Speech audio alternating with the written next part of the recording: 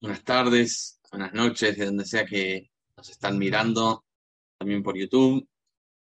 Hoy empezamos un ciclo nuevo de estudio para vivir con las enseñanzas de Hasidut, un mundo que tal vez mucha gente no conoce, no tiene acceso, y eso es un poco lo que vamos a empezar a descubrir hoy por las próximas 8 semanas, los jueves en este mismo horario. Por los años 1700, al principio de los años 1700, por los años 1700, el pueblo judío estaba pasando una de las crisis que hasta el momento nunca había vivido. ¿Qué pasó? El pueblo judío se dividió en dos. Un grupo del pueblo judío decía, lo principal es la práctica judía, no importa en qué sociedad, no importa lo material, lo que importa es la espiritualidad. Y ellos tomaron la decisión de aislarse por completo de las ciudades civilizadas y armar sus pueblitos. Y así, limitando el contacto con lo mundano, para que ellos puedan así garantizar no solo la continuidad del pueblo judío, sino la continuidad de los valores auténticos y tradicionales del pueblo judío. Otro grupo decía, no necesariamente, podemos seguir acá, a pesar que tal vez no vamos a tener acceso a la Torá, al estudio, a la práctica judía, tal vez vamos a saber leer, tal vez vamos a ser más simples, pero vamos a seguir estando acá. Y esto generó un distanciamiento muy importante entre el pueblo judío. Había desprecio de un grupo hacia el otro. El pueblo y como familia judía ya no estaba más. No, ese es uno de los problemas que había en ese entonces, hace más o menos 300 años. Luego, otro de los problemas era que el judaísmo, que sí se cumplía, no era tan importante por qué se hacía, cómo se hacía. Lo importante era hacer. Si lo haces, es lo que vale. Si sentís, si entendés, si es algo propio, personal, eso es lo que menos importa. Lo que más importa es la acción. No solo eso, sino que había una movida importante en generar miedo y temor a aquellas personas que decidían no tomar el camino de Torah y Mitzvot o no ser tan riguroso con la práctica de las Mitzvot. Prácticamente el judaísmo se hizo algo seco. Ya no tenía vida, yo no tenía energía, no tenía ganas de cumplir con cualquiera de las mitzvot. Lo tenías que hacer. ¿Por qué? Porque si no, empezaban con la lista de infiernos y de castigos que la persona iba a recibir. No solo eso, sino que cuando hablas del miedo, cuando hablas del temor de no cumplir y hablas de la recompensa al cumplir, lo único que no terminás hablando es de Dios. Dios, mismo dentro de las comunidades que cumplían y que llevaban en la vida cotidiana en el judaísmo, Dios no era algo presente, Dios no era algo conocido. Dios era así, muy grande, muy infinito, pero distante de su realidad. Entonces, si se puede resumir, lo que estamos diciendo es que el pueblo como pueblo, o sea, el judío, perdió su esencia como judío. La vida judía, el judaísmo, número dos, la práctica judía, ya era algo seco, totalmente eh, muy, muy sin placer. Y número tres, tenemos a Dios, que era algo olvidado, era algo distante, era algo irrelevante en sus vidas. Entonces, acá ya no era suficiente con traer una nueva enseñanza, un nuevo speech para que el pueblo judío cambie este camino.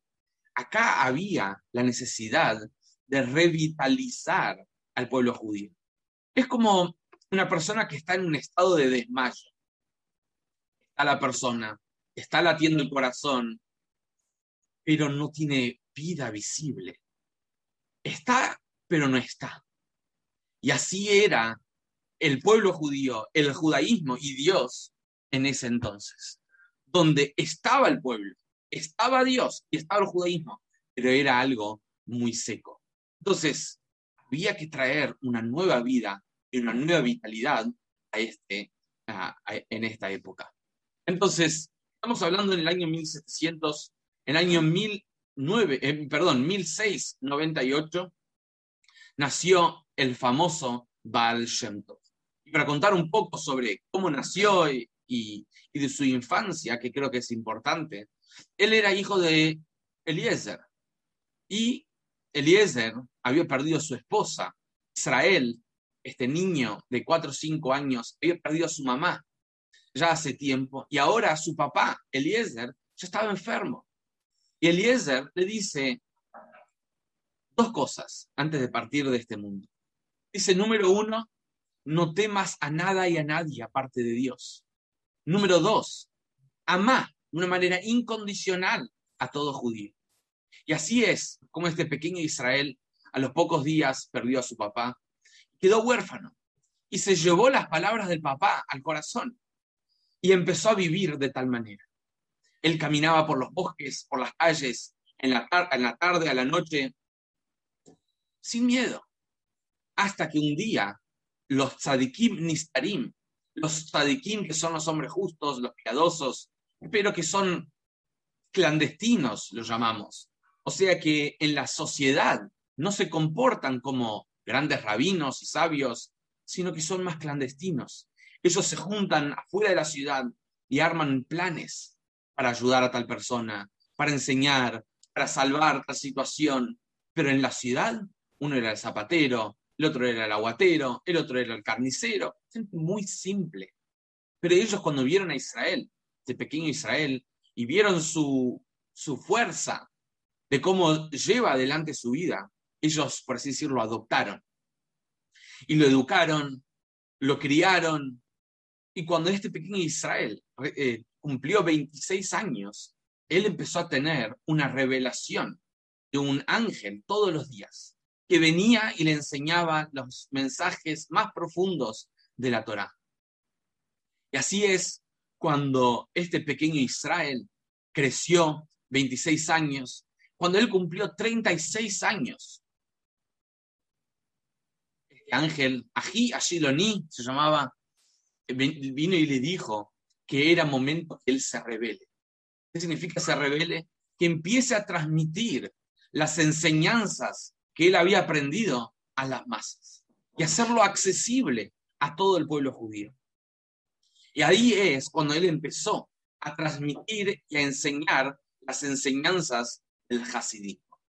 ¿Qué es lo que vino a hacer el Baal Shem Tov? Revivir el pueblo judío, revivir el judaísmo y revivir a Dios.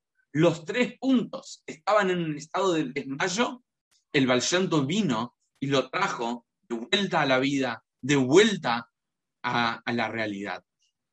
Y esto fue el cambio revolucionario que el Baal Shem Tov empezó a causar en aquel entonces en Europa.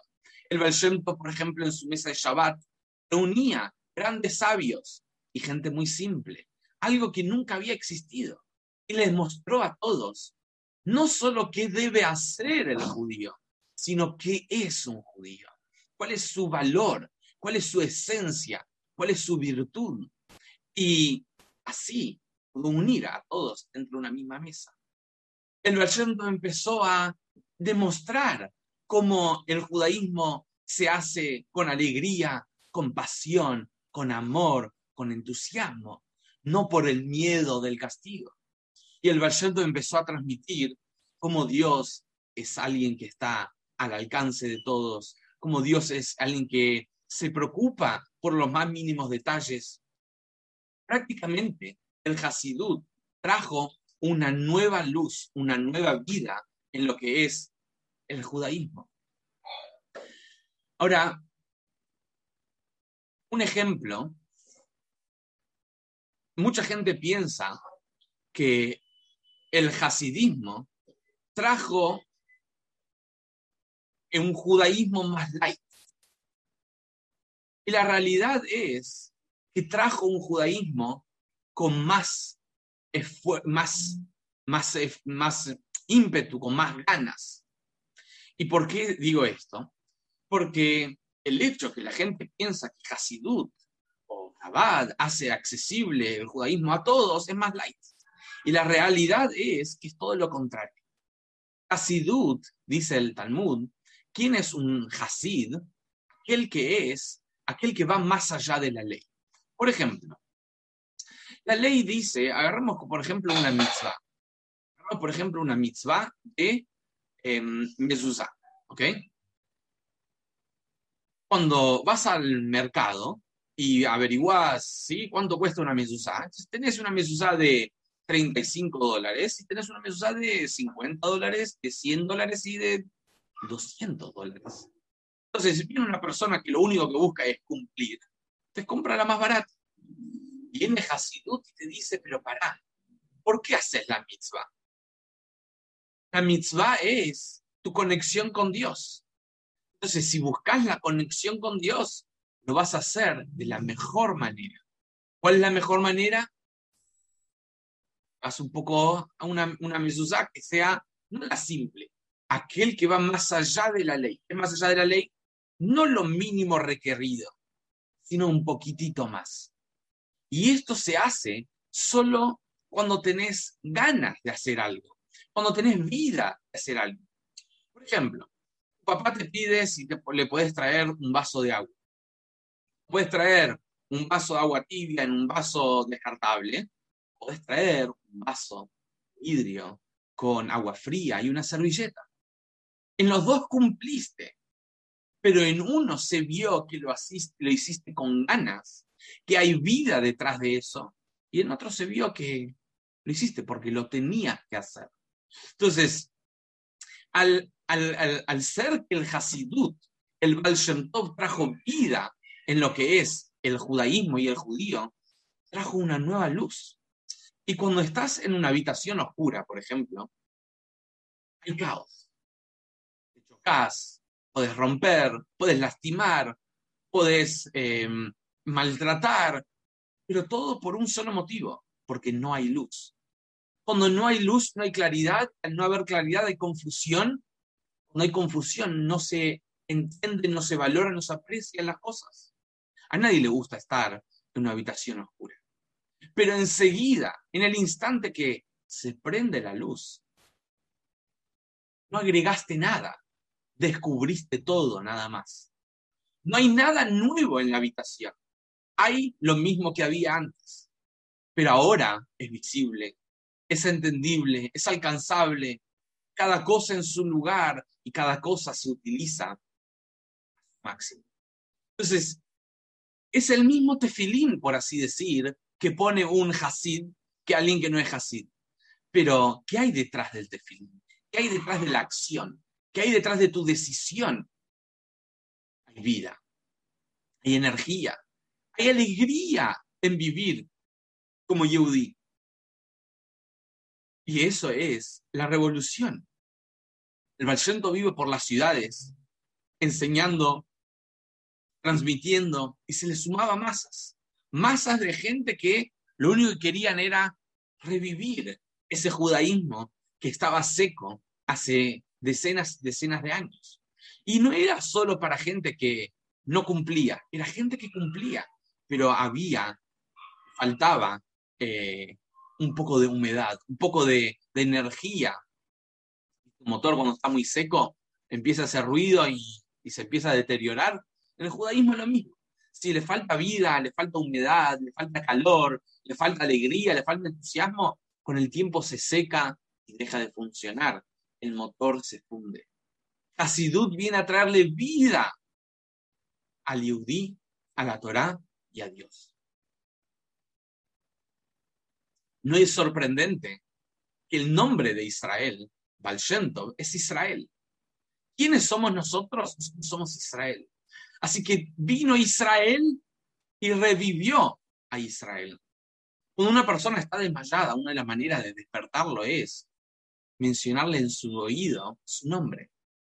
Porque cuando le mencionás el nombre, llamás a la esencia de la persona. Y cuando llamás a la esencia de la persona, hay el toque y se despierta. La llamás, la traes que sea más accesible, más revelada en el cuerpo de la persona. Cuando vino Israel, despertó la esencia de lo que es el judío y la esencia de lo que es el judaísmo y la esencia de lo que es Dios.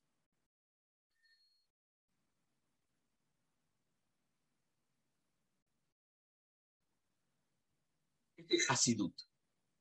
Hasidut nos mostró, como dijimos, un nuevo camino para descubrir la esencia de todo. Pero la pregunta es, ¿cómo nosotros tenemos acceso a eso? ¿Cuáles son esas enseñanzas? Y ahí viene lo que se llama Hasidut Chabad. Chabad básicamente es traer no solo una profundidad en lo que es la esencia, sino el desarrollo, el desglose, el análisis, el cuestionamiento de todo esto. Entonces el Baal Shem Tov, por ejemplo, hizo mucho énfasis en que todo judío tiene una esencia, un alma. Viene Hasidut Chabad y empieza a cuestionar de dónde viene, qué compone, cuáles son sus herramientas, cuáles son sus facultades, cuáles son sus adversarios, cómo se hace para luchar, cómo se hace para ganar, en un análisis y una profundidad que no estaba anteriormente.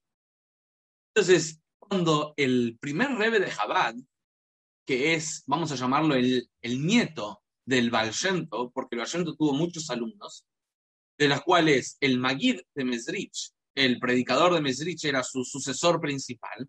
Él también tuvo muchos alumnos que cada uno creó otra corriente dentro de lo que es el hasidismo. El Maguid de Mezrich tuvo su alumno principal, que era el Alter Rebbe, el Rabbi Shneur Zalman de Liadi, que tengo el mérito de cargar su nombre. Cuando él empezó a difundir estas enseñanzas a las masas, esto rebalsó. Y era filas y filas y días de espera para poder encontrarse con él, para tener una audiencia privada, para un consejo, una respuesta en su camino hacia Hashem. Llegó un punto donde no daba más abasto. Y el Alter Rebbe, en el famoso libro Tanya, escribió un libro donde ahí dice que responde todas las preguntas. No sé si hay otro libro que el autor toma el coraje de decir tal cosa. Donde el Alter Rebbe en el Tanya dice, en este libro tengo las respuestas a todas sus preguntas. Ya no hace falta más encontrarse conmigo, porque solo hace falta estudiar esto. Así que les pido a ustedes, estudienlo y van a encontrar ahí.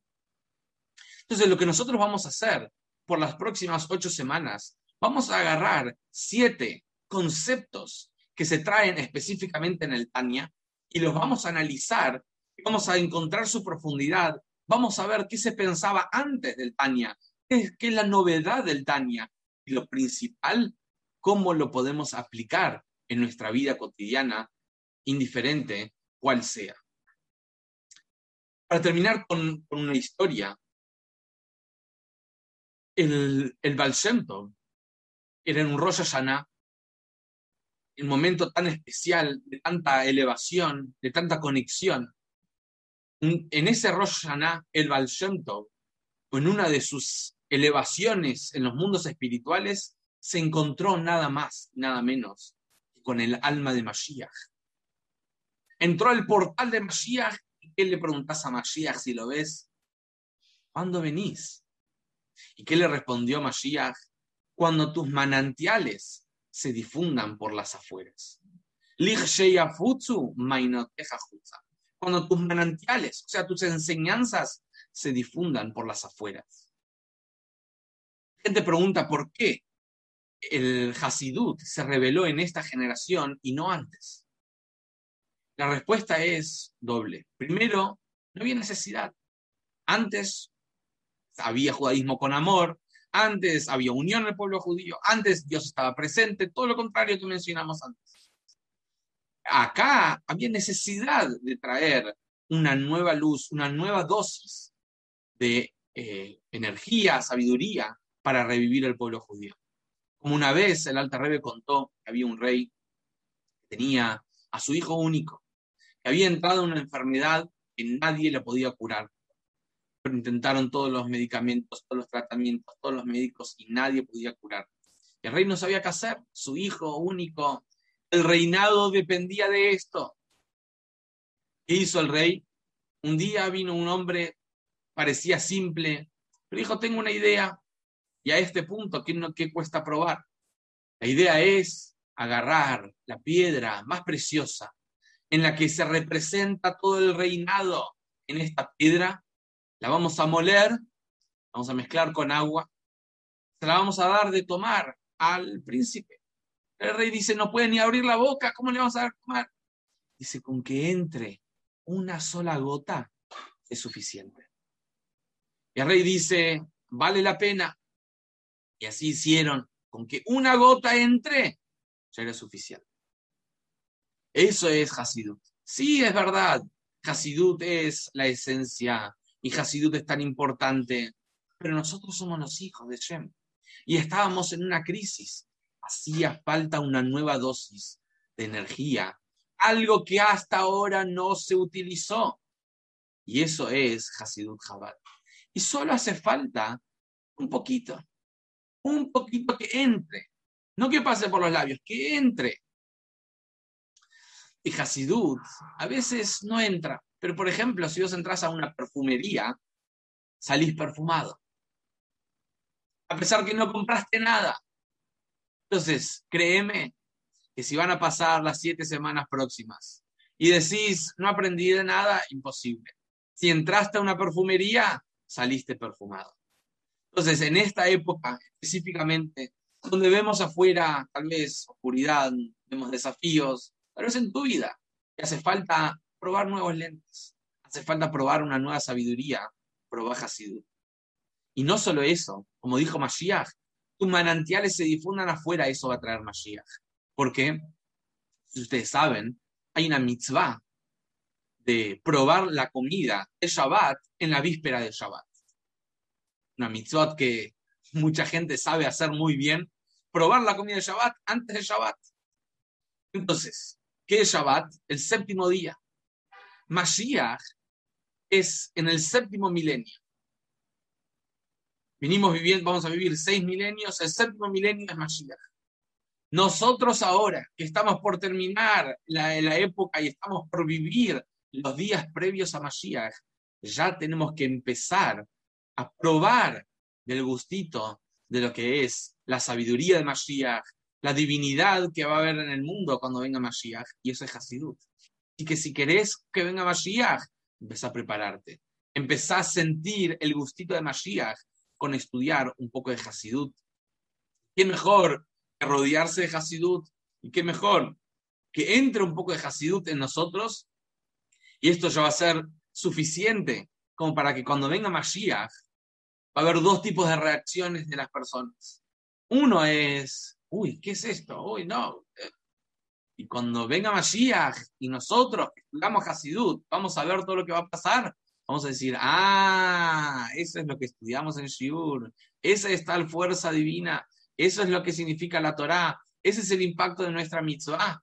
Así que podemos elegir qué tipo de reacción queremos tener cuando venga Mashiach, pero depende de nosotros. Así que los esperamos, si Dios quiere, semana que viene, mismo horario, para seguir preparándonos para recibir a Mashiach y seguir puliéndonos y descubrir la esencia de cada Yehudí, de cada uno de nosotros.